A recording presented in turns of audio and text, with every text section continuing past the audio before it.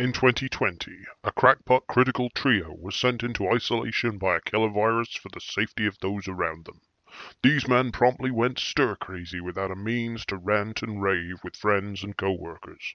Today, unwanted by the government, they survive as home-working podcasters. If you want to hear about popular culture, if you can't scratch the itch, and you can download a podcast, maybe you can listen to the Critic Guys.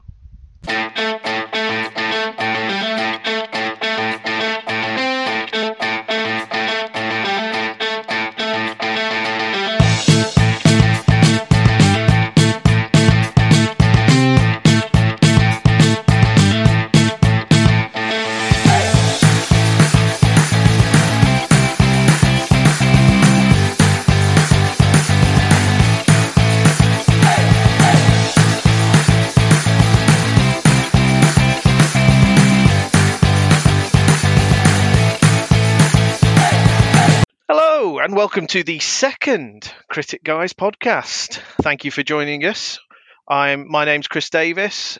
I'm joined tonight by Lawrence Tuck and Mr. Keith Edwards. Gentlemen, are you all right? Very good, thank you, Chris. Yeah, very good. Thanks, Chris. Is that a yawn? Are we kicking off with a yawn? That wasn't. Honestly, last week Now it's he's cooking and fallen asleep. now he's yawning. He's going to be asleep by the halfway through the podcast. No, I've got to have an in to this podcast, and I've decided it's going to be falling asleep or doing my dinner. Or ablutions. That's that. I couldn't speak. You may think that I couldn't possibly comment. How are you, gentlemen? How's everything been?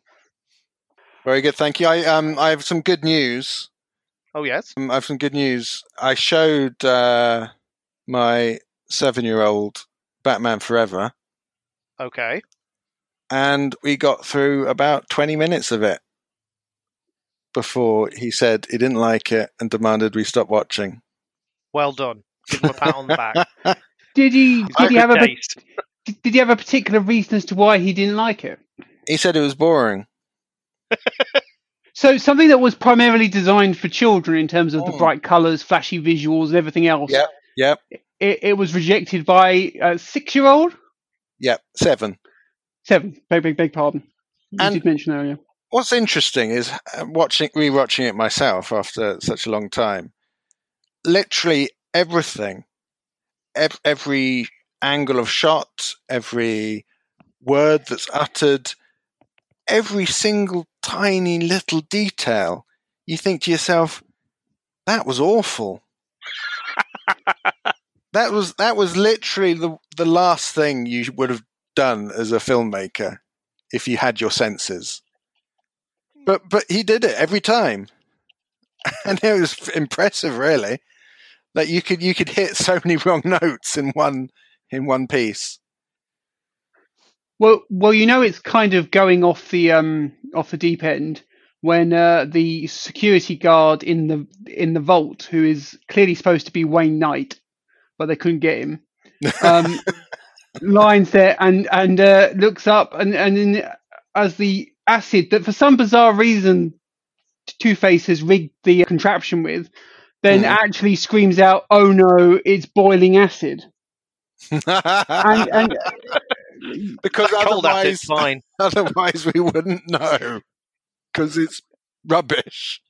Anyway. What's interesting is Ed Begley Jr. is in it as the head of the facility, the science facility at Wayne Enterprises. Yes, the one who gets thrown out of a window. He does indeed. And am I right in saying that he is in The Dark Knight Rises? Is he? So he's gone slightly off in the world. Yeah, he's gone downhill. I'll double check that, and we can edit that out if I'm wrong. I would like to contribute to this conversation, but as I said in the last podcast, I think I've blocked out a lot of what happened in this film. Well, I've got another interesting fact about the cast, and this is just based on the opening 20 minutes that we watched. Jon Favreau appears to have a non-speaking role in it. Does he? Yeah.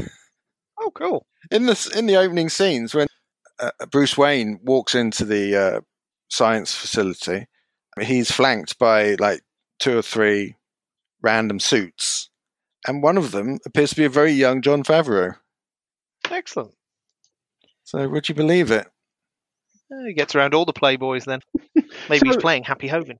Yeah, if he likes Batman and Batman Returns, will you now just leapfrog the abominations in the middle and go straight to Batman Begins? Well, I think it's a long while before he watches Batman Begins, just so he can fully Yeah. appreciate it properly. Probably for the best. I've got another funny little story from this week regarding the child, and that is You mean your son, not the little Yoda? no, yeah, my son, Okay. not little Yoda. Anyway, so we were discussing having a hot tub in the garden. He loves hot tubs, and Okay. we pointed out that we couldn't have a hot tub because we couldn't afford it. So his immediate suggestion was to burn down the house and to use the money to buy a hot tub. So his first place to go to was massive insurance fraud. Well, I think the first thing he went to was arson of the family home, and then he decided to go for the insurance fraud. Yeah, but I think it was all part of the same fiendish scheme. Has he got a little leprechaun on his shoulder? I think he is a little leprechaun. Burn it all, kill them. Yeah, you might want to worry about him. He's coming across without the weight issues. He's coming across like Barry from American Dad. If he's not appropriately medicated, he's an evil genius. Yeah, pretty much. But think about it, you would have a hot tub if that happened. Yeah. You wouldn't have a house, but you could live in the hot tub. Yeah, well, his suggestion was to live in his little wooden house he has in the garden. So he's fine. So You're he's out in the sorted. The rest of streets, you he's can fine. go screw yourselves. Yes. Pretty much, yeah. You can stay in the house while it burns. You must be so proud, Lawrence. You really. Well, if he loves Batman, maybe he thinks that the only way you can get rich is if you become an orphan and your 2 parents are killed in a horrible tragedy.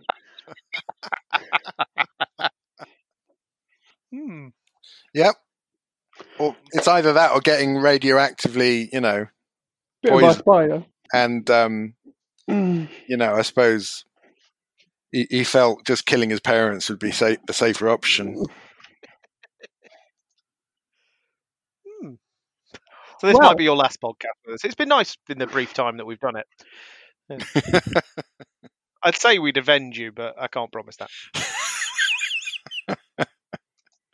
No, I think you can guarantee that you won't avenge me. Well, we might blackmail him so we can get a cut. The Critic We'll release the Guys tape where second Lawrence talked about podcast. it. The second podcast belonging to the Critics Guys and Exhibit A at the ensuing murder trial. Lawrence suspected there was a problem. That would be brilliant, wouldn't it? If there was a flawless murder plot. His one downfall that he made a podcast about it the week before. He left it in plain manuscript form. So, guys, Well, this has taken a disturbing turn. guys, Yes. we're all in lockdown. We are. Coronavirus lockdown, which is terrible for everybody. People are. Well, I hate to quote John Hammond, but people are dying, We are dying. and this is Oh. a crazy world we're in at the moment. Yes. So we're all staying at home, and Like good people. like Yes. good people. Whereas, to be honest, when I look outside or see on the news and what have you, it seems to be most people are just having a good old whale of a time. From what I've just heard, Lawrence, it might be safer for you to go outside. That's true. That is Don't true. stay in the house. Yeah, if Corona doesn't get you, your son will. I think we have come up with some recommendations for people who are in isolation, in lockdown, have we not? How to survive the monotony. Mm-hmm. Yes, I think we have. We've all come up with a film, a TV show, and possibly a game that we could recommend people to watch or play or whatever. Would one of you like to lead off with your first suggestion for people? I'll go with that. Now we thought about recommending a film, a TV series, and a game. So the film that I was going to recommend. Now I've been umming and ahhing about this all week, trying to think of the best film to recommend, because I wanted to recommend a bit of a hidden gem that people may not have seen before, and I thought I was going to recommend one of my favorite films, certainly my favorite spy film that I know of. It's 3 Days of the Condor, which is an incredible spy film. It stars Max von Sydow, who tragically recently passed away, and it stars Robert Redford as the hero. Faye Dunaway is the lady he falls in love with, and over 3 days, obviously. And Cliff Robertson is in it, as well as some random spook. Cliff Robertson, of course, who went on to play what's his name? In Spider-Man, is it his uncle he lives with in the Tobey Maguire Spider-Man? Uncle Ben. Uncle Ben, yeah. Oh yeah, he gets killed, doesn't he? Yes, that's Cliff Robertson. Pretty fundamental to the story. Yeah, I was going to say it's a crucial part of the plot. I'm not big on Spider-Man. I prefer Spider-Man and His Amazing Friends, and he's not in that. He's already dead. He's already dead. Yeah. But yeah, he was in the Tobey Maguire film. He was played by Cliff Robertson, who is in 3 Days of the Condor. It's about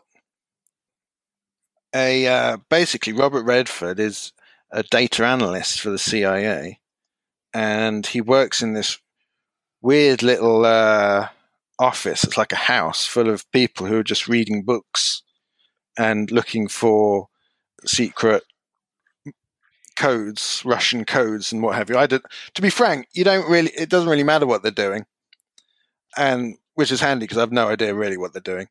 Sudoku. And Max von Sydow just goes in one day when Robert Redford's gone out to lunch and slaughters them all with a machine gun. And then Robert Redford comes back, finds them all dead, and the rest of the film is him on the run and trying to find out who's behind it all. That sounds good. It is really good. It's got a scene when his whole team's been killed, and he goes to a telephone box, and he rings, HQ or whoever it is, and the whole scene is ripped off almost word for word in the first Mission Impossible movie. Oh, I suppose it's a tribute. Yes, they would do that. They would call it a tribute. You couldn't do that these days near where I live, because all the phone boxes are now little libraries, just full of books. You'd have to rip all the books out and hope the phone was still working. Little libraries. Yeah. Drop book. People use put books that they finish with, put them inside this old phone box, and people can go and use them like a little library. Do they not use them to advertise prostitution anymore? Maybe different types of books. I don't know. Less salubrious parts of town might have it in that. Yeah. Do they not have an adult literature section? Possibly, just above the pool of gentleman's literature. So I suppose that's my recommendation then. 3 Days of the Condor. If you can get a copy. I was about to say, do you happen to know where we would be able to get a copy of that? I think actually, to be fair, I've been looking online recently because my copy is Region 3 only. Is it 3? No, Region 1. Sorry, Region 1 only. So I'm looking to invest in a new copy, and you can get it on Amazon. Would that not play on a Blu-ray player anyway? Yeah, if it's DVD, it will. Depends on the region. Some Blu-ray players might have issues with DVD regions. I don't know. Yeah, I think mine do actually. I don't think I can play US DVDs on my Xbox and my PlayStation. I think I've got limited options there, but I've got a multi-region one which will play multi-region DVD. So it does depend. Incidentally, the film 3 Days of the Condor was then recently turned into a TV series, imaginally called Condor, which was aired, I think, on Sky in the UK. And again, the first episode pretty much goes exactly as Lawrence described the opening of the film back in, I think it was 1975. I think the original film was out. Mm-hmm. And it ran for one series. It's currently in limbo at the moment. They're not certain if a second series is going to be released, but it stars Max Irons and as the spy, and William Hurt as his superior in the agency. Oh wow, that sounds interesting. So yeah, unfortunately, I don't think it's on home release. So otherwise, Lawrence, that would have been your birthday gift last year. Of course. I take it that means that you've seen the film then, Keith. I have. Lawrence, in fact, showed it to me. He opened my eyes. Was it as good for you as it was for him? Well, and did you enjoy the film? A gentleman never tells. But if he did, what would your answer be? Oh well, if he did, then I'd say it was a very, very good film. And it was a good and it was a good night. But that's as far as I'll say. It was based on a book, and the book was called 5 Days of the Condor. 6 days. Was it 6 days? It's 6 Days of the Condor. Basically, Basically, every time he gets made from the book, it just basically halves. So from 6 to 3 to just Condor. I obviously read an edited version where it was just 5 days. They cut a day. Budget. Yeah. Nice. But yes. Keith, would you like to tell us about your film recommendation? Yes, my film recommendation, available on Netflix, is a film called Snowpiercer. Oh yes, I want to see this. I watched the trailer for this the other day, and it looked very interesting. Yes, it got a limited release in cinemas. I don't know anyone who went to see it. I don't know anyone who, beyond having Netflix, has seen it. But it was it is a little hidden gem of a movie. It's got a stellar cast, including Chris Evans and John Hurt and Ed Harris. It's a bit it is post-apocalyptic, which is perhaps a bit controversial, bearing in mind that we're doing this as an alternative to lockdown. And it's basically set a little way into the future, and the entire film is set on a very large train that is incredibly long. And it's split into classes. So the front few carriages involve a very different stratas of society: upper class, affluent, don't have anything to worry about. And as you go through the train, you get to the poorer sections, the worker bees, essentially, who get mistreated by their upper class superiors. And basically, it involves them revolting and just deciding they're not going to, they're as mad as hell, and they're not going to put up with it anymore, and they're going to try and take the rest of the train. And basically that's the film. It's quite a short film. I think it's barely 2 hours, and it's worth, if nothing else, it's worth it for Tilda Swinton doing a performance as Ed Harris's main aide, who admitted in behind the scenes features that she was essentially doing a riff on Margaret Thatcher. Oh, cool. But it is an incredibly good film. I remember how I came across it now, just watching the trailer, because I was. It's got a girl that was in Picard is in it. Oh. Yes, she is. But yeah, she plays a occupant of one of the more upper class carriages. Yeah, I believe so. And she's the robot doctor woman. She's not a robot, but she's a doctor of robots, I guess, in Picard. Yes, it is well worth a watch. Excellent. It is on my to-do list. It is one of the films that I think I've got on my list on Netflix to sit down and watch. I remember it when it came out, having a casual interest in it, and just intrigued really to see a Chris Evans film there where he's not Captain America, just see what he's like in it. And the concept did sound good, and for some reason a few people have talked about how good it is recently, so I don't know if they've just got round to watching it on Netflix or what, but yeah, it's on my to-do list. I will get to it.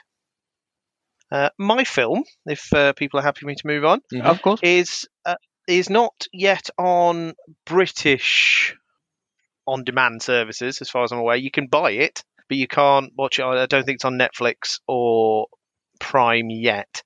But the film that I would recommend people watch, and I went back and forth on whether to do a film that was about the lockdown, something similar to that. And then I thought, no, when people want escapism. Then I thought, do I just recommend a classic like Back to the Future or something? Just because, like, you can imagine that the world is going to be different again, and you'll go back to this wonderful world, and everything will be fine. Or do I just go complete like escapism, just go with the film that people might not have seen that I highly recommend and is certainly not for everybody? And I went down that route. And the film that I would recommend is Brightburn. Have either of you seen it? I haven't, no. It is basically the story of Superman, but if Superman was a complete psycho. It's brilliant. It's about basically the kid that crashes to Earth and is raised by a family, and he's perfectly normal until he starts to develop powers. And the kid seems okay, and then things start to take a dark twist because the ship that he's crashed in starts to send him messages, basically, and he's drawn towards it. And basically, when he gets to the ship, it corrupts him or gives him the message, basically, that he's been sent here to destroy. And it's basically, what if Superman was a baddie? And it's brilliant. It's a James Gunn produced film. It's likely to get a series of sequels. There's certainly a Brightburn 2 on its way. Not the longest of films. It's about 90 minutes. It's proper sci-fi, proper superhero style film, but it's also a horror. And when it goes deep down into that, it really goes into that. But it's well worth watching, and just so different. And I don't know how they've got away with writing something that's so close to the DC origin story of Superman. Well, I was going to ask you that. Because it's ridiculously close. If you know that story, you know where this is going. But then it just takes the U-turn, and it's just like, oh, well, it's good for us in Superman that didn't happen. Because, yeah, he's dangerous. Very dangerous. It's like if someone made a new film where, like, the main character, when he's a child, his parents are killed outside the opera by a random gunman while he's trying to rob them. But in this version, the child grows up to be a very sensible and well-adjusted young man. Yes, that would be an interesting film, wouldn't it? It's very, very good, and I highly recommend it.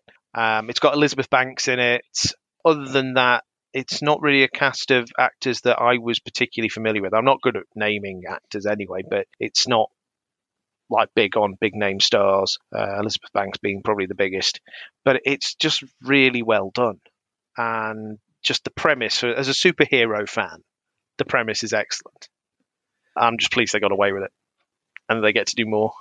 Whether it's because of James Gunn, I don't know, and the fact that he has obviously his relationship with DC, that they've sort of let him do it, I don't know. But yeah, highly recommend Brightburn. Not one for kids.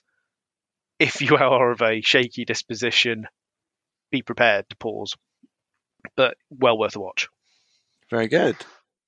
Right. Lawrence, would you like to talk about your TV recommendation? By TV, we're sort of thinking series, aren't we? It doesn't necessarily have to be on TV. It could be, again, on Netflix or Prime or anywhere. Well, what do you recommend?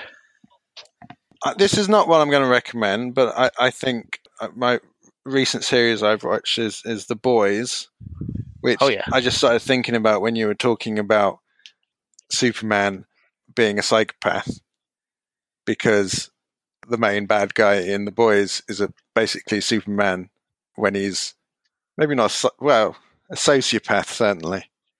Have you seen The Boys? I've seen about the first 3 episodes, and I'm familiar with the comics to a point. I read so many of them, but not all of them. I am going to watch the rest. I was really enjoying it. I just haven't been able to sit down and watch the whole lot. Yeah. Keith, have you seen them all? I have indeed. Homelander is basically Superman, is he not, Keith? He is. He is most certainly Homelander, and it is not a series for the faint of heart, put it that way. It's not. Anyway, I'm going to move on and talk about the series that I am going to recommend, because I think... he snuck a sly one in there. I like it. Well, I only thought about it when Chris was talking about his film. But my series that I want to recommend is one that basically everyone should watch.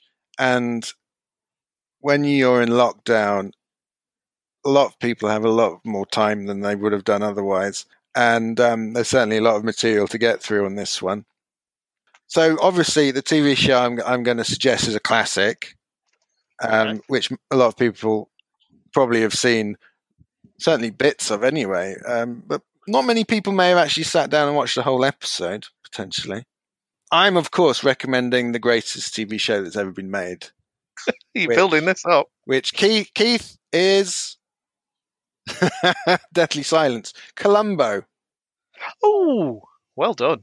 Well said. I wasn't thinking you were going there. I thought you were going to say some weird, obscure sci-fi or something. But no, Columbo's excellent. Columbo, best TV show ever made. Lots and lots of episodes to get through. In full respect to them, I'll say it now. I highly recommend for anybody who is has any interest in Columbo, who watches it and enjoys it. You can hunt out. It's finished now, but you can hunt out the Columbo podcast. I'll give them full credit. I've listened to a whole thing of their show, and it's really, really good, where they go through episode by episode and talk about it. Well, I'm sure it is. I'm sure they'll go through much more detail than I will right now. But for people now, I would say that pretty much everyone on the planet has heard of Columbo, but maybe not so many people would actually appreciate the true art behind it. And it's difficult to really ascertain what an episode of Columbo is, because, as we know, Columbo's a police detective who solves crimes, murders, in fact, and he it's not a whodunit. No, you know who did it in Columbo, don't you? You know who did it. You know how they did it. You know why they did it. you know from like the first 10 or 15 minutes, you know absolutely everything. And it's not even so much about how Columbo works out how they did it, or works out who did it, because you're pretty sure in the first scene, worked it out. As soon as Columbo smacks eyes on the celebrity guest that week, it's you. He knows exactly who's done it and how they did it. You're Martin Landau. I've seen you before. It's all about Columbo, how he gets them to admit to doing it, because he never proves that they did it. All his evidence is always... most of his cases are going to fall down in court, aren't they? Absolutely. To be honest. He relies on the fact that they admit to it. Well, but that's kind of like, a Poirot episode. He's got no evidence whatsoever. Thank God they confessed just at the end. I mean, basically, it's you cannot really be told the true glory of a Columbo episode. You have to witness it for yourself. It's brilliant. The actual villains, the recurring actors who come in, some of them are just brilliant in like every character they play. They come back in, and I'm going to get the name wrong. I'll have to look him up while you're talking. But I say Martin Landau as an example. You've got Leslie Nielsen. You've got William Shatner. Yeah, I mean Shatner or Patrick McGoohan are in it. I mean, basically they're the murderers. I mean, it's that simple. But I think the way they described it, or the makers themselves described it, it's not a whodunit. It's how you catch them. Yeah. It's usually I mean, people complained when they did CSI that it showed people how you could avoid criminal detection. Whereas in Columbo, when I watched it, and is always what mistake they made. Something really simple. Yep. It's always they let themselves down. Some human failing that always lets them down. They think they've covered it, and they think they've managed to get away with it, and then it can't possibly be a way to catch them. And it's always something. Starts with something small. Do either of you have a favourite Columbo villain in terms of or favourite actor to play a villain in Columbo? It's got to be Shatner, isn't it? Yeah, I was going to say I can't think of anyone other than Shatner. Actually, I might go out there with Donald Pleasance. Yeah. I'm a big fan of Robert Culp. I think whenever he's in it, he's excellent. But I mean, Donald Pleasance is only in one episode, isn't he? But Yeah, the but way I he love catches him is fantastic. But that would be a spoiler. Yeah. But yeah, anybody who was anybody was in Columbo and probably in it more than once. Brilliant show. Correct me if I'm wrong. Isn't Martin Landau the fact that isn't his episode or one of the ones where he's in it? You don't actually know that which particular. Yeah, he's a twin, so you don't know which of the brothers actually committed the crime. Yeah, it's very well done. Yeah. But there we go. Is that all you want to say, Lawrence? Yeah, I think that's all that needs to be said. Oh no, I was queuing you up there. I was waiting for you to go. Yeah, just one more thing. I thought you were both trying to do, but it just didn't. It didn't happen. I wasn't paying attention. Do you want to use by the miracle of editing? Do you want to go? Do you want to try that again? No. No.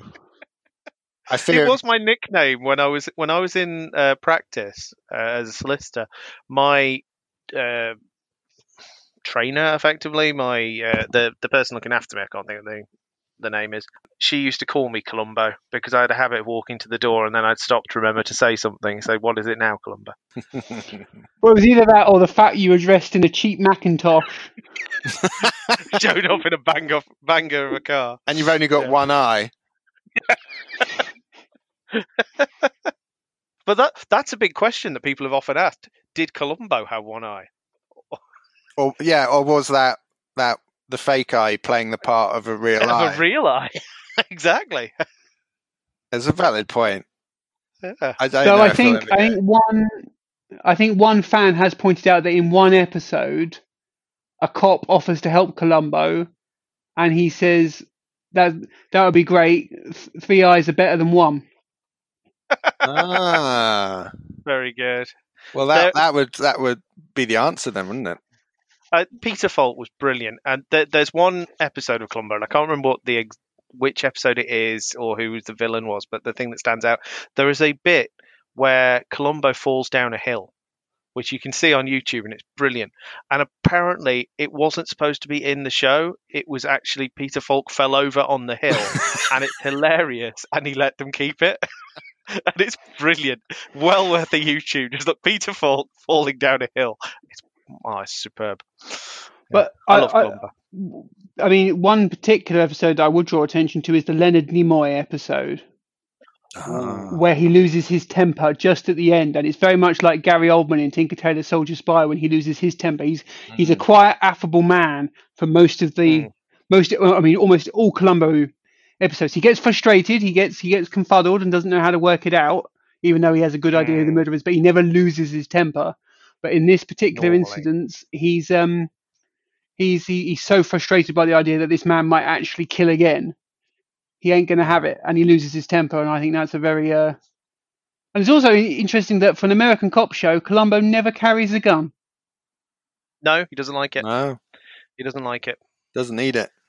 Yeah, I do like I think there was an episode where he holds one or something, but yeah, he normally doesn't carry one, and he doesn't like it, and he won't get his license done or something. He tries to get somebody else to do his license for him. Yeah, he has to be recertified with the firearms license, and he doesn't want to do it. So he gets a cop to do it. You're right, though. There are certain villains in Columbo that he doesn't dislike. He doesn't like what they've done. He doesn't approve of them, but he doesn't hate them. And he builds a rapport with them as a villain, and you get the feeling that genuinely he quite likes this person despite what they've done. But then there are the certain people, and Leonard Nimoy's character, who I believe is he a doctor? Yeah, he's a surgeon. In this one, surgeon. That's it. Oh yeah, and he's using sutures, the dissolving sutures. Spoilers.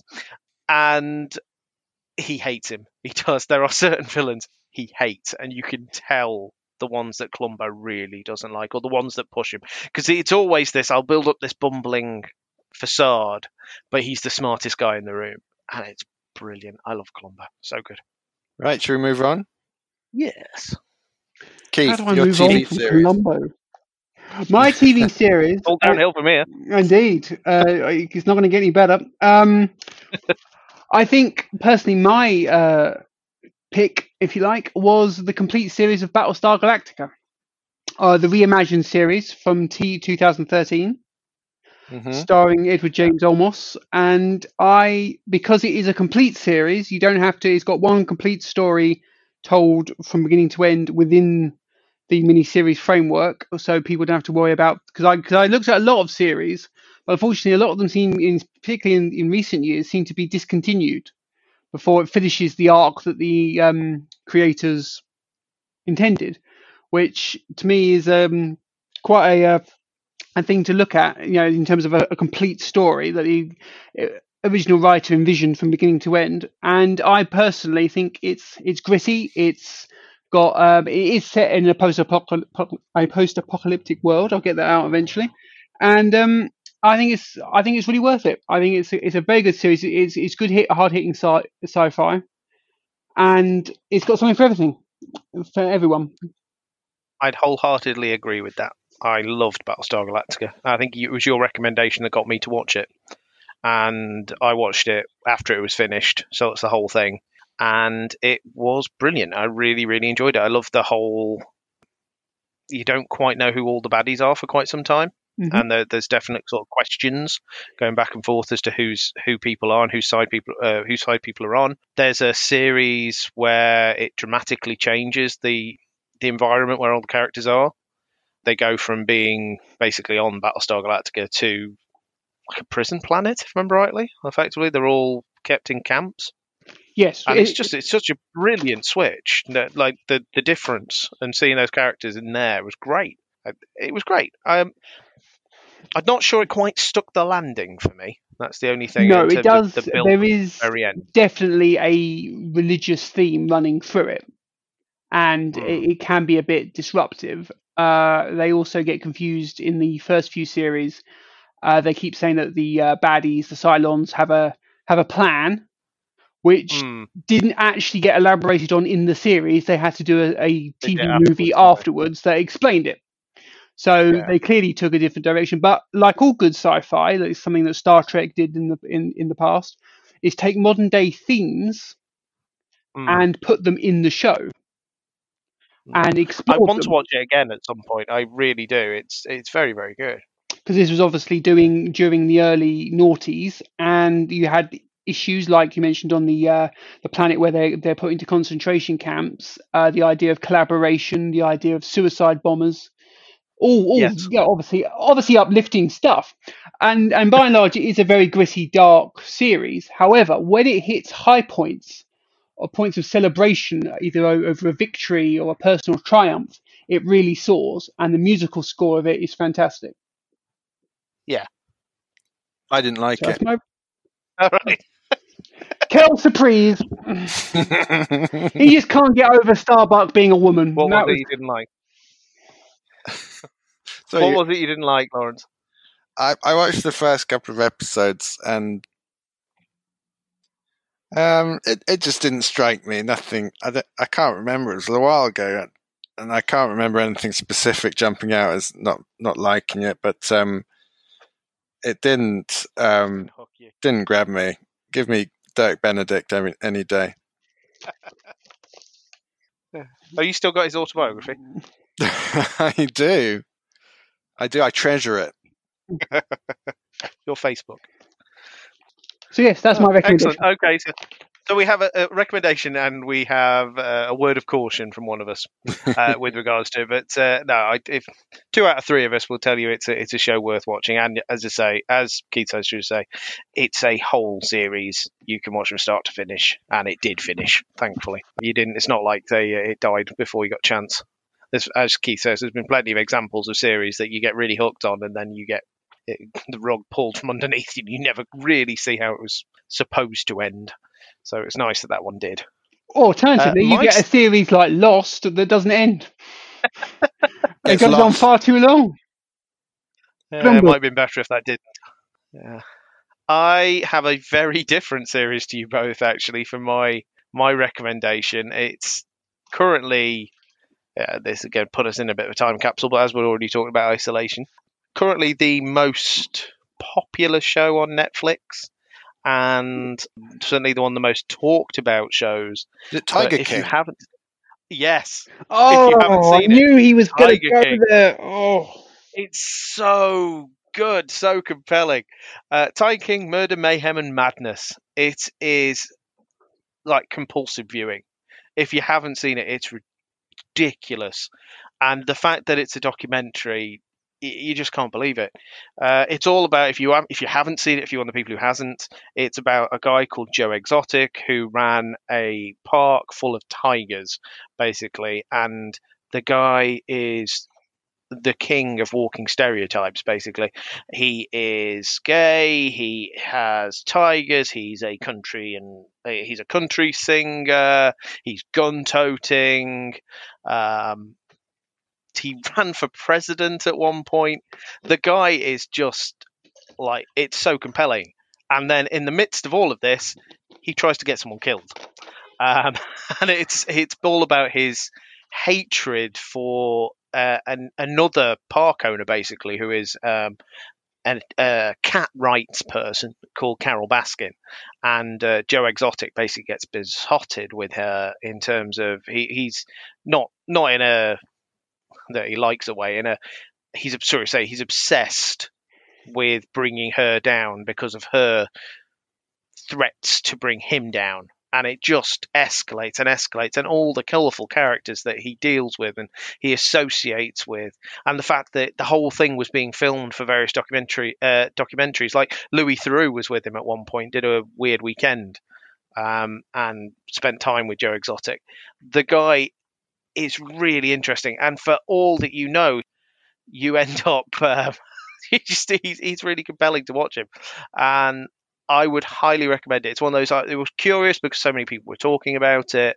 Like, it's usually like the highest trending term on Twitter, for various times, and let's say number one on Netflix. So I thought I'll give it a watch, thinking this might not be for me, and I was hooked. And I'm watching it again now with my wife because I know she's going to love it. She's seen a bit of the first episode and was really enjoying it. So we're going to rewatch it. I highly recommend it. Very different, weird, escapist fun. It's just bizarre. You won't believe all the stuff that happens in it. Well, I didn't mean to steal your thunder because No. To be honest, I said that as a joke because I really didn't think you were going to select it. I wouldn't have expected me to like it as much as I did, and I loved it. It was really good. So there you go, and it won't cost you anything to watch it if you've got Netflix. Very good. So they are our TV recommendations. I'm guessing Keith has not seen it by his own God. No, I always feel that at the moment the people who have watched it are kind of like Invasion of the Body Snatchers, where they just seem to just open their mouths and holler at you about how fantastic it is, but the guy, I'm not having it. But it's your recommendation, if I've been Chris. brainwashed, I don't want to go back. if this is wrong, I don't want to be right. No, I respect your recommendation. I think it takes a hard thing to know. Your analogy of Invasion of the Body Snatchers, I think, is quite apt because it is like you're talking to someone and they go, oh, I'll never watch Tiger King, and like you look away for 2 seconds and you go back and go, oh, Tiger King's amazing. It's the new Breaking Bad, isn't it? Where, like, if someone's seen Breaking Bad, they can't stop talking about the fact they've seen Breaking Bad. Yeah, I didn't like Breaking Bad. Apart from you. No, I would say if you can get past the prejudice of like being against, because I'm the same. If too many people tell me something's great, I will automatically get my back up and go, I'll see. If you give it a watch, I'd be surprised if you weren't at least entertained. I was very pleasantly surprised. He sounds like he's going to end up like Russell Crowe, just screaming at the audience like in Gladiator, going, "Are you not entertained?" Should we move on to our game recommendations? Yes, because I'm intrigued by this because, and I should let our audience know on this one. I'm intrigued on the basis that I don't believe either of you are particularly game players these days. I know Keith used to be, but you seem to have you backed off certainly. And Lawrence, I've never known you to really be into games, so I'm intrigued to see what you recommend and Oh well, how where you're coming from. how little you know. Well, I'm hoping I'm going to find out that actually this is more of a thing, because this is a direction I want to take the Critic guys in. I'm planning to talk about video games quite a bit, so it'd be nice if other people were interested as well. Would you like to lead us off, Lawrence? I will. So I was mulling over what to recommend for people in lockdown, and this is not my recommendation because this is too obvious. I was playing this before we started doing the podcast. It's possibly one of the most popular computer games in the country, and I believe when we went into lockdown, the downloading of it surged into hyperspace levels to such a degree that they ended up giving it away free for a week, just as a gesture, because it's just so incredibly popular. And that's Football Manager. Which is, I should have known this. We haven't yet done a podcast where we've revealed sort of things about us, but one of the things about you, Lawrence, obviously, is you're a comedian and have done your shows. You've had a show with that in the title, didn't you? Or at least you were going to have a show with that in the title. It wasn't the title. A whole saga. Yeah. Did you actually get to perform with that in the title? No. No, sadly. It's yeah, and I should have realised that. Obviously, you referenced it in your art, effectively. Yeah, I did a whole show at Edinburgh about Football Manager, although it wasn't about Football Manager for legal reasons. So it is. Was it Championship Manager? Yeah, it is something that I've been addicted to for many years, since the early to mid 90s, and many people have been. Oh yeah, and it's a game which is hugely addictive. It's well, my 7-year-old looked at me playing it today and said, "Well, that looks boring," and it does. It looks incredibly boring, and it probably is incredibly boring, but it's also highly addictive. Highly addictive. I normally buy it every year, right, when the new one comes out, and I didn't this year because it was becoming unhealthy. But then lockdown came, and I thought I couldn't get through this without Football Manager. So have you got the latest version now then? Is that what you're playing? Yes, I do. Cool. I do. I have played it in the past, but I don't really, and I like football, but I don't really have a mind for it particularly. And when I've played it, I've never done particularly well. So I don't really get all the ins and outs. My tactics aren't brilliant. So I have never really been drawn into it, but I know people who have. And yeah, full respect to Football Manager. It's a very, very deep game, and I can understand why people like it as much as they do. So, yeah. And its longevity's been amazing, really, that people still want to buy new versions of it. Yeah, well, I mean, the amount of work and detail they put into it is phenomenal. Phenomenal? Is incredible. So, do you watch the simulations of the matches? No.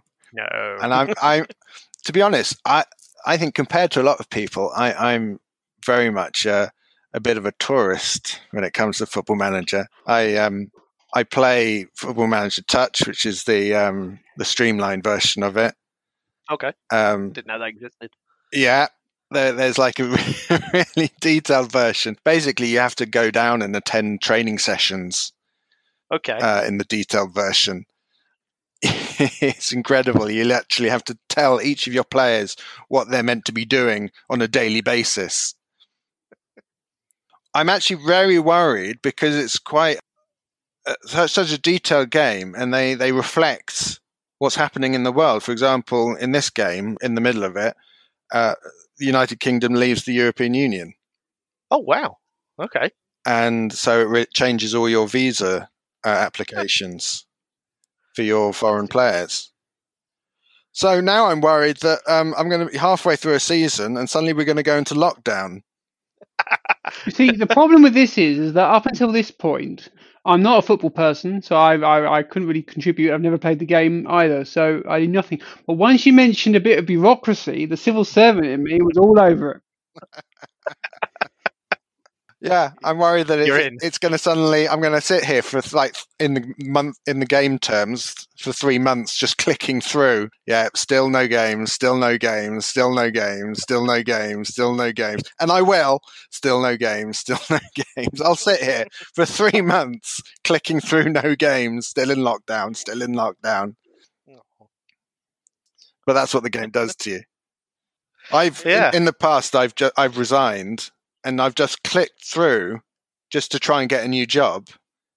And I've just clicked through the game without playing it. And you realise I've just gone through like 3 seasons without playing anything. I was a bit worried for a second there. You were going to say, I've resigned from real jobs because I wanted to play Football Manager. No, I haven't gone that far. No, I've heard people tell wonderful stories about teams they've taken to the Champions League, and you just think, in reality, that's never going to happen. But well done for you for building that team up and getting through it. It's very good, very very addictive in that sense. I can understand why people get hooked. Now, I did say at the beginning that this isn't actually my recommendation. Oh right, okay. What you are addicted to has got to be massive. So. I mean, I guess it probably is, but if you want to play it, you're already playing it. It's not really for me to recommend. Okay. My recommendation is to go back to the old school because I play it every night now before I go to bed. It's part of my bed routine. Is a quick. Your lucky wife. Quick bash of Tetris. Please tell me you're playing on an old style Game Boy. No, I'm on the old. The old DS. Tetris is a bona fide classic, and it still plays well. Absolutely. And the latest versions are still great. It's still addictive. The music's always been great. Yeah, I can understand it. I haven't played it much recently, but I can understand why you would. Whoever came up with it was an absolute genius. Yes, and unfortunately didn't get the rewards he should have done for it. Yeah. But I'm very much of the old school when it comes to gaming. As we said, we don't know much about my gaming, so I'll mention it now. I own a retro Mega Drive and a retro SNES. Excellent. Along with my little DS, and that is my gaming of choice. So I love Mario, I love Sonic. Anything old school, I'm all over it. You see, it's acceptable for us now as adults to like Mario and Sonic and admit that in public. As kids, you would no, you have to be on one side or the other. You are a Sega kid or a Nintendo kid. Which side are you going to be on? Yeah, absolutely. I kind of flicked from one to the other when I was a kid. Obviously, never at the same time. Good grief, no. No. But I did. I was very much like Italy in the Second World War. I was flip-flopping my way through. Oh, I was a Nintendo kid. Yeah, I started off as Sega when I got my Master System as a kid, and then went over to Sega. Then I went over to Nintendo. I never actually owned a Mega Drive until I bought this retro one. So I had a SNES. Yeah. Super Nintendo was a superb system. So many good games on it. So many. I'm also someone who plays retro games and enjoys them. And I have been discovering games I didn't play on the Super Nintendo when I was a kid. I've recently, in the last couple of years, been playing Final Fantasy VI, which is wonderful. And very recently started playing Chrono Trigger. And that game's wonderful. That will take up many, many hours and will kill up a lot of the isolation, but highly recommended game. Also, if you want to, it's even available on your phone. But Wow. it's a very, very impressive game. But my gaming styles have changed as I've got older. I like types of games I didn't like as a kid. Like, there's no way I would have liked Final Fantasy VI when I was younger. But now, I think it's wonderful. Mm. So it's nice to go back and sort of see what you would like now that you wouldn't necessarily have played back then. Keith, you've got is it a Mega Drive you've got? I have, yes, the old retro one. You kind of stolen my thunder here, Lawrence, because but there we are. Well, should we move on to your recommendation then? Yeah, go on, Keith. Yeah, well, I was thinking how you stole my recommendation. What was it? No, it was the retro Mega Drive. Was it Football Manager, Keith? Oh yeah, absolutely. No. I actually found online the on my PC. I found the Steam engine that not a train, which is for computer games, old computer games you can buy and download. So you don't need to deliver. You don't need to. I've got that because that's what you get Football Manager through.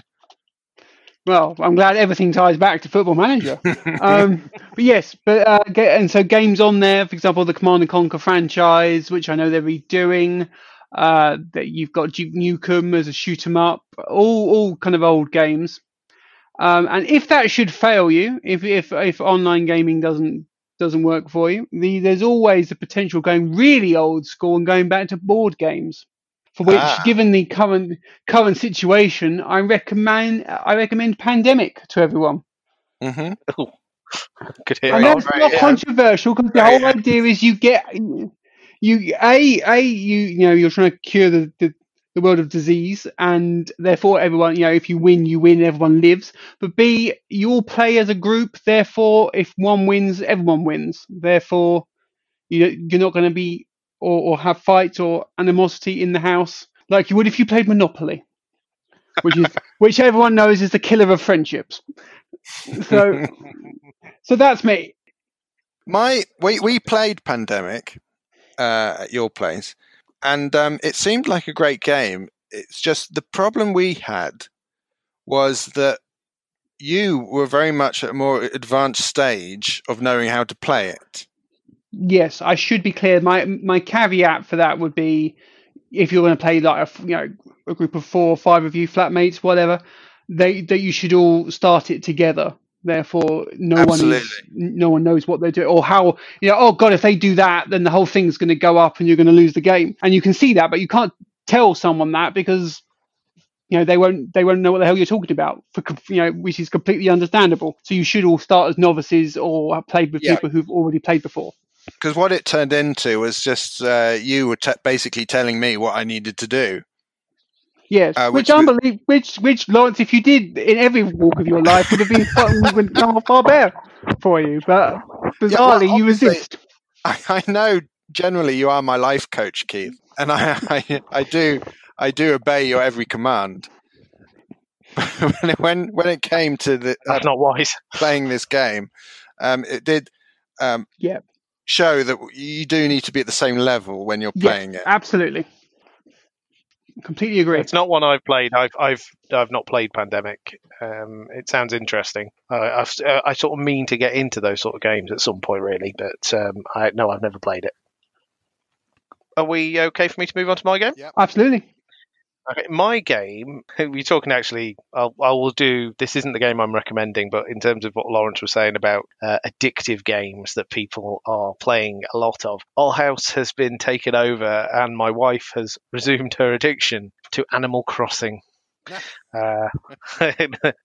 We bought it just as the isolation came in when it came out, and my wife used to play it on the DS, and she stopped because it was becoming like an addiction where it's like, I've got to check in every day, I've got to do this. She hasn't played any later ones. Has resumed and has brought back an Animal Crossing addiction. She's now playing the latest version on the Switch, mostly because my daughter can play it with us. I've jumped in and played a little bit, and but it's mostly M now. She's where she can is jumping on and playing it. She's yet to resort to playing it in the handheld form while we watch something else on TV, but I think it's a matter of time. And she's already saying, this is worrying me. I just want to play it all the time. But it's very, very good. Tom Nook, who gets all your money, is a slave driver, but otherwise it's very good. But my video game recommendation is a game that came out in 2017 that I started playing back then, and then because I like shiny things, got distracted by the latest games that sort of came out, and I just kept playing other things to sort of move on and we'll keep up with the Joneses effectively. But I kept going back to it, and it's been on my back burner for a while now of I really should play this game. I've got to. It's very good. I've got to finish it. So I set my target and actually went back and did it. And that game is Horizon Zero Dawn for the PlayStation 4. What a game. It is phenomenal. It plays wonderfully. Basically, if you aren't aware of the game, you play a character called Aloy, and it's I don't want to spoil too much about how the story is, but it's clearly set in a post-apocalyptic world. You are in basically a lush environment, but there are buildings and there are wreckages of a previous civilization, but you have no idea what they are. The people, the tribes that live in the area believe in gods and everything. It's very much as if it was like early hunter tribes and everything, but they don't understand technology, but they've incorporated bits of it into their lives, but they don't understand what it is. So they think computers are gods, and they see these messages, and they collect vessels, which are cups and things like that from the previous time. And it's the basic idea of the game is that there are machines that roam the world, and these machines are basically dinosaurs, like shaped as dinosaurs, and these people live in somewhat harmony with them until they start to attack them, and then it's all about how the tribes interact. But you've got this character Aloy, who is basically an outsider. She's she's separated away from the tribe. She's not respected in any way, and she basically finds this device which lets her understand the technology, understand what's going on. And she wants to find out her own story, like who her mother is and what the real story is with all this technology and what happened to the world and why it's in the state it is. And she basically goes off into the world to try and learn about these things and to get revenge for something that happens fairly early on in the story. And it's just brilliant. The game is absolutely beautiful. It's massive. There are wonderful locations to visit that are so different. You'll have snowy peaks, sandy deserts, lush forests and jungly type areas. The machines that you're fighting are phenomenal and really, really clever in terms of the AI behind the fights are brilliant. I've completed the game in terms of I got the platinum trophy for it, but I still play it now because I'm doing the downloadable content that came out afterwards, and I'm still getting into fights where I'm still effectively breaking a sweat with the game. And I'm still getting really into the fight, and the adrenaline's pumping. And it's like I'm really leveled up, and I can still get that. It's done so well. And one thing I think you two would appreciate is that there are creatures in it called Watchers, which are little robots that look like raptors. And I was playing it the other day, and I started having a fight with this raptor, and it's this Watcher, and it was facing me. And I was gearing up, and I've got my stick out effectively, because you don't use guns in the game. You use bow and arrow and spears and stuff, and it's phenomenal. I love games with bows and arrows. But I was fighting this Watcher, and you get a warning basically that's about to pounce on you. And this Watcher I'm looking at it, and I get the warning that it's coming for me, so I'm aiming at it. Next thing I know, I get attacked from the side by another Watcher, and it was just like, clever girl, and it was just done so well. It's just like, I love it. I love that has just happened as a matter of course. That the Jurassic Park has come to life. It's wonderful, and I think a lot of people will have moved, PlayStation gamers and things will have now be playing the latest shiny thing like Final Fantasy VII Remake, and which I started playing myself earlier in the week. But it's, go back if you haven't play it. If you are partway through it, go back and finish it. The story is brilliant. I wasn't expecting everything that happened by the end. It's it's a brilliant story. I can't wait to play a sequel on the PlayStation 5. And wholeheartedly recommended. It's a superb game, and it's beautiful, especially if you've got a 4K TV and HDR. Stick it on and marvel at how beautiful that game is. Wow, there you go. Fantastic. Sorry. As you can say, I'm a passionate gamer. Excellent stuff. Never would have guessed. Because you have lessened off on your games, haven't you, Keith? You don't I play as have much as you used indeed. to. No, I stopped at Xbox 360. That's how old I am. Yeah, because we used to play all the Gears of War games, didn't we? We used to Oh, work our way yes. through those. Those They were were good those. times. The last 2 games I've played on my own. It's been very sad. Missed my partner in crime. But hey. Excellent. Right. Clearly he's not bothered, have you noticed? Sorry, I wasn't really listening. No, not you, him. All right. I'm going, it's sad that I don't get to play with my friend anymore. And he's like, sod it. Yeah, I just thought I just said excellent to conclude you bursting into tears, having described the destruction of your greatest friendship. Oh, excellent, first class. Admittedly, I'm not always the best person to play games with, as Keith will know. We had a discussion once about how Keith plays for the team I play to win, but we get results. Very good. So they were our recommendations. There are many more things out there for people that we would recommend. I'm sure that I'd love to know what other people are watching and playing and listening to at the moment. I listen to a lot of audiobooks and things as well, and sometimes you just need that person to give you a little recommendation and go well, give it a try, and you might be surprised at what hooks you. Again, on the video game front, one of my favourite games is a game called Castlevania Symphony of the Night, and it came out in 1997 on the PlayStation, and I didn't play it at the time. It looked old school, and I wanted to play modern, shiny games with 3D graphics, and I didn't engage with it at the time. And then when it came out on the Xbox 360, I gave it a go, and I sort of got in, started to play it. This is all right, and then I got distracted as I do, and I went back to it about 2 or 3 years ago, and it's just this is phenomenal. This is a game that is made for me. I could have been enjoying it for about 20 years, and yeah, sometimes you just need someone to recommend it. It was listening to a guy called Colin Moriarty on a podcast talking about why it was his favourite game, or one of his favourite games, and so I thought, I'll give it another go, and it just hooked me. And yeah, you need those little recommendations. Films and TV shows particularly. There are so many out there, and there's a lot of rubbish. It's nice to get a recommendation for something you think, oh, actually, that people swear by these. Have you seen it? You can get a retro version of PlayStation now. In what respect? As in the PlayStation Classic? Yeah. So you got retro versions of the SNES and the Mega Drive. Now you can get retro. When did PlayStations become retro? They're really old now, mate. I hate to say it, but we're getting old. How old am I? That's the question. We're about to get the PlayStation 5. So, yeah, PlayStation, I think PlayStation 1, is quite old now.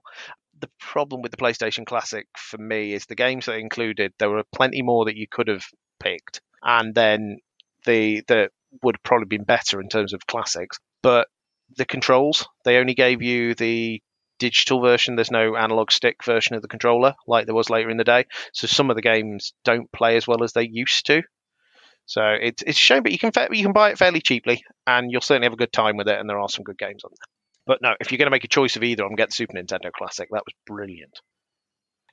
I thought I could hear a microwave in the background there. I was thinking, wasn't me. You knew where we were going there, Keith.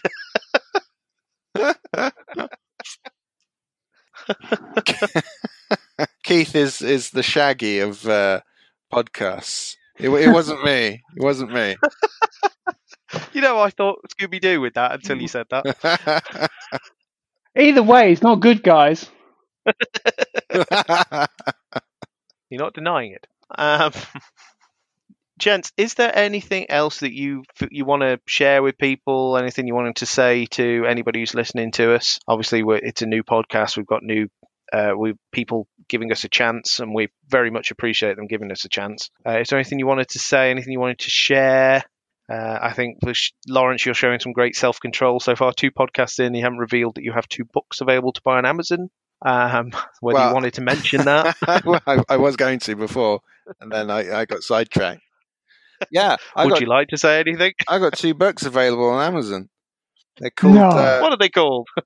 They're called hang on. I do know this. They're called. The first one is called. Well, this is good. We can edit this, can't we? We can edit this. We could, but I don't know if I will. It's called Company of Spies. And Perhaps we need some kind of agent or some kind of way of describing, someone to help us market ourselves. It's called Company of Spies, and it's the first book one of the Prendergast files. It's all about an old school intelligence guy called Arthur Prendergast, and it's espionage, bit of dark comedy in there. I like to think of it as like a cross between Mission Impossible and The Office. And the second book is called. Sorry. I just want to go on record right now and say I want all this going in. I don't think in any way we should put Lawrence across as a smooth operator. He should be revealed as the charlatan he is. Called the Spy Slayer. And book 3, I can reveal, is in production. Well, post-production, I suppose you could say. And that will be released very soon, and that will be called a title of some kind, I'm sure. Maybe our audience, as limited as they are, should suggest a name. Unseen Man. It might take less time. It's called Unseen Man, and they're books 1, 2, and 3 of the Prendergast series. And where can people get them if they wanted to read them? Amazon. Just search Prendergast or Company of Spies, and it will pop up, I'm sure. Without wanting to blow smoke up your ass, I've read the first book and I really enjoyed it. I've started the second one. Very good. I admire your taste. Well, you could dissipate any potential smoke by just asking him what the title of that first one was again. It's on the tip of his tongue at all times. Keith, have you got anything that you would like to tell people about? Unlike Lawrence's smooth patter and salesmanship, I have I'm the author of a fan fiction related to Game of Thrones that's on the archive of our own website under the handle Deathwalker, because I'm nothing if not pretentious. And that is it's a complete slant on the Game of Thrones story, and the idea that Ned Stark, or Sean Bean's character from the TV show, survived his execution at the end. Sorry, when I say survived, he didn't get his head chopped off and then walked away. I mean, it's a different reality. In fact, yes, it completely an alternate reality indeed. I just had this image of like the Emperor in Star Wars. The fact he survived being dropped down that massive tube and exploding. Yes, and then not only did he survive the fall and the Death Star exploding, he somehow managed to get across the galaxy on his own. It's amazing, that film. Yeah, well, obviously him and Sean Bean escaped together after Sean Bean had his head chopped off. Yeah, and then ran around the execution yard like a headless chicken. That would have been quite something. That would have been a departure for Game of Thrones. One of my favourite bits of cinema hilariousness was in the Halloween films. There's a film. There you go. I can't remember which one. H2O. Is it H2O when? Is that where they behead him? Yeah. Basically, Jason is chasing. No, Halloween. It's Michael Myers. Sorry, Michael Myers. Jason is the other one, isn't it? Yeah, Friday the 13th. Yeah, Michael Myers. Thank you.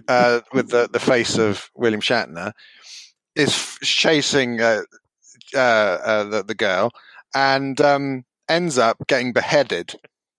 Yeah. Now, this was the intention of killing him off, but they decided that they wanted to make more, so they just did. And they said the reason he survived is because he changed clothing with a paramedic when he was in an ambulance. Yeah. And so it was the paramedic that got his head chopped off. So if we're going to talk about the continuity of the Halloween films, we could the be only here for problem- some time. The only problem with it was that the paramedic would have been chasing the girl for about 20 minutes, not realizing that he's not Michael Myers and he is a paramedic. As Keith would say, gloss. Yeah, the Halloween films, they're brilliant in terms of Jamie Lee Curtis's character, who finally gets bumped off by him. But it's okay because they're just going to retcon and go back to as if it's like Halloween 3 with the recent ones. So it's okay. She can be alive again in those. It's fine. So yeah, but I love Halloween, but yeah, it's not good for continuity. Well, if you want to talk about continuity mistakes, we can always go through the X-Men films. We'd be here all day. Please don't. Just taking us back to your fan fiction, Keith. I am a reader of your fan fiction, and it's also very well edited. Whoever edits your work is doing very well. Wow. I don't know. He could be better. Well, when you let him do it, you don't just drop mystery chapters he's not expecting on the system and you go, I haven't seen that one. Which, incidentally, one will be done tomorrow. Okay. It reads very well. I do recommend it. I highly recommend it. As for myself, I've got nothing to really sort of shill. My passions outside of like video games and reading and stuff like that has mostly been performing and directing plays, which are local. But I do intend to write things down at some point and actually do. I've got book ideas, but I'm just so good at coming up with ideas and not actually writing them. It's ridiculous. But in terms of what I do, the production that I did has just been nominated for an award, so pleased with that. But nothing to shrill. That's really good, and just the sheer fact that you just said doo-doo doo-doo just improves it that little bit more. Thanks again to everybody who has listened to us. We hope you're all keeping safe. Gentlemen, where can people find you on the internet? On Twitter, I'm under Lawrence with a U _ Tuck, TUCK. Not /, whatever the hell that was. Not /. And Keith, have you made it to the 20th century I yet? haven't yet, no. You'll get there in time. And last time, I think I drew people to at Fierce Casual, but I will go one better and say at Critic Guy Chris. Great, Chris. Are you going to change your Twitter handle every week? No, I think I might stick with that one. It feels appropriate. Very good. Hopefully, we will be back very soon with another podcast. We are going to try and defend the indefensible. That's one of our ideas. I'm also considering doing a more game-focused podcast. So hopefully you will be hearing from us very soon. I don't know what these two reprobates have got in mind for themselves, but we shall see. Thank you once again for listening to us. Stay safe, and we will see you again soon.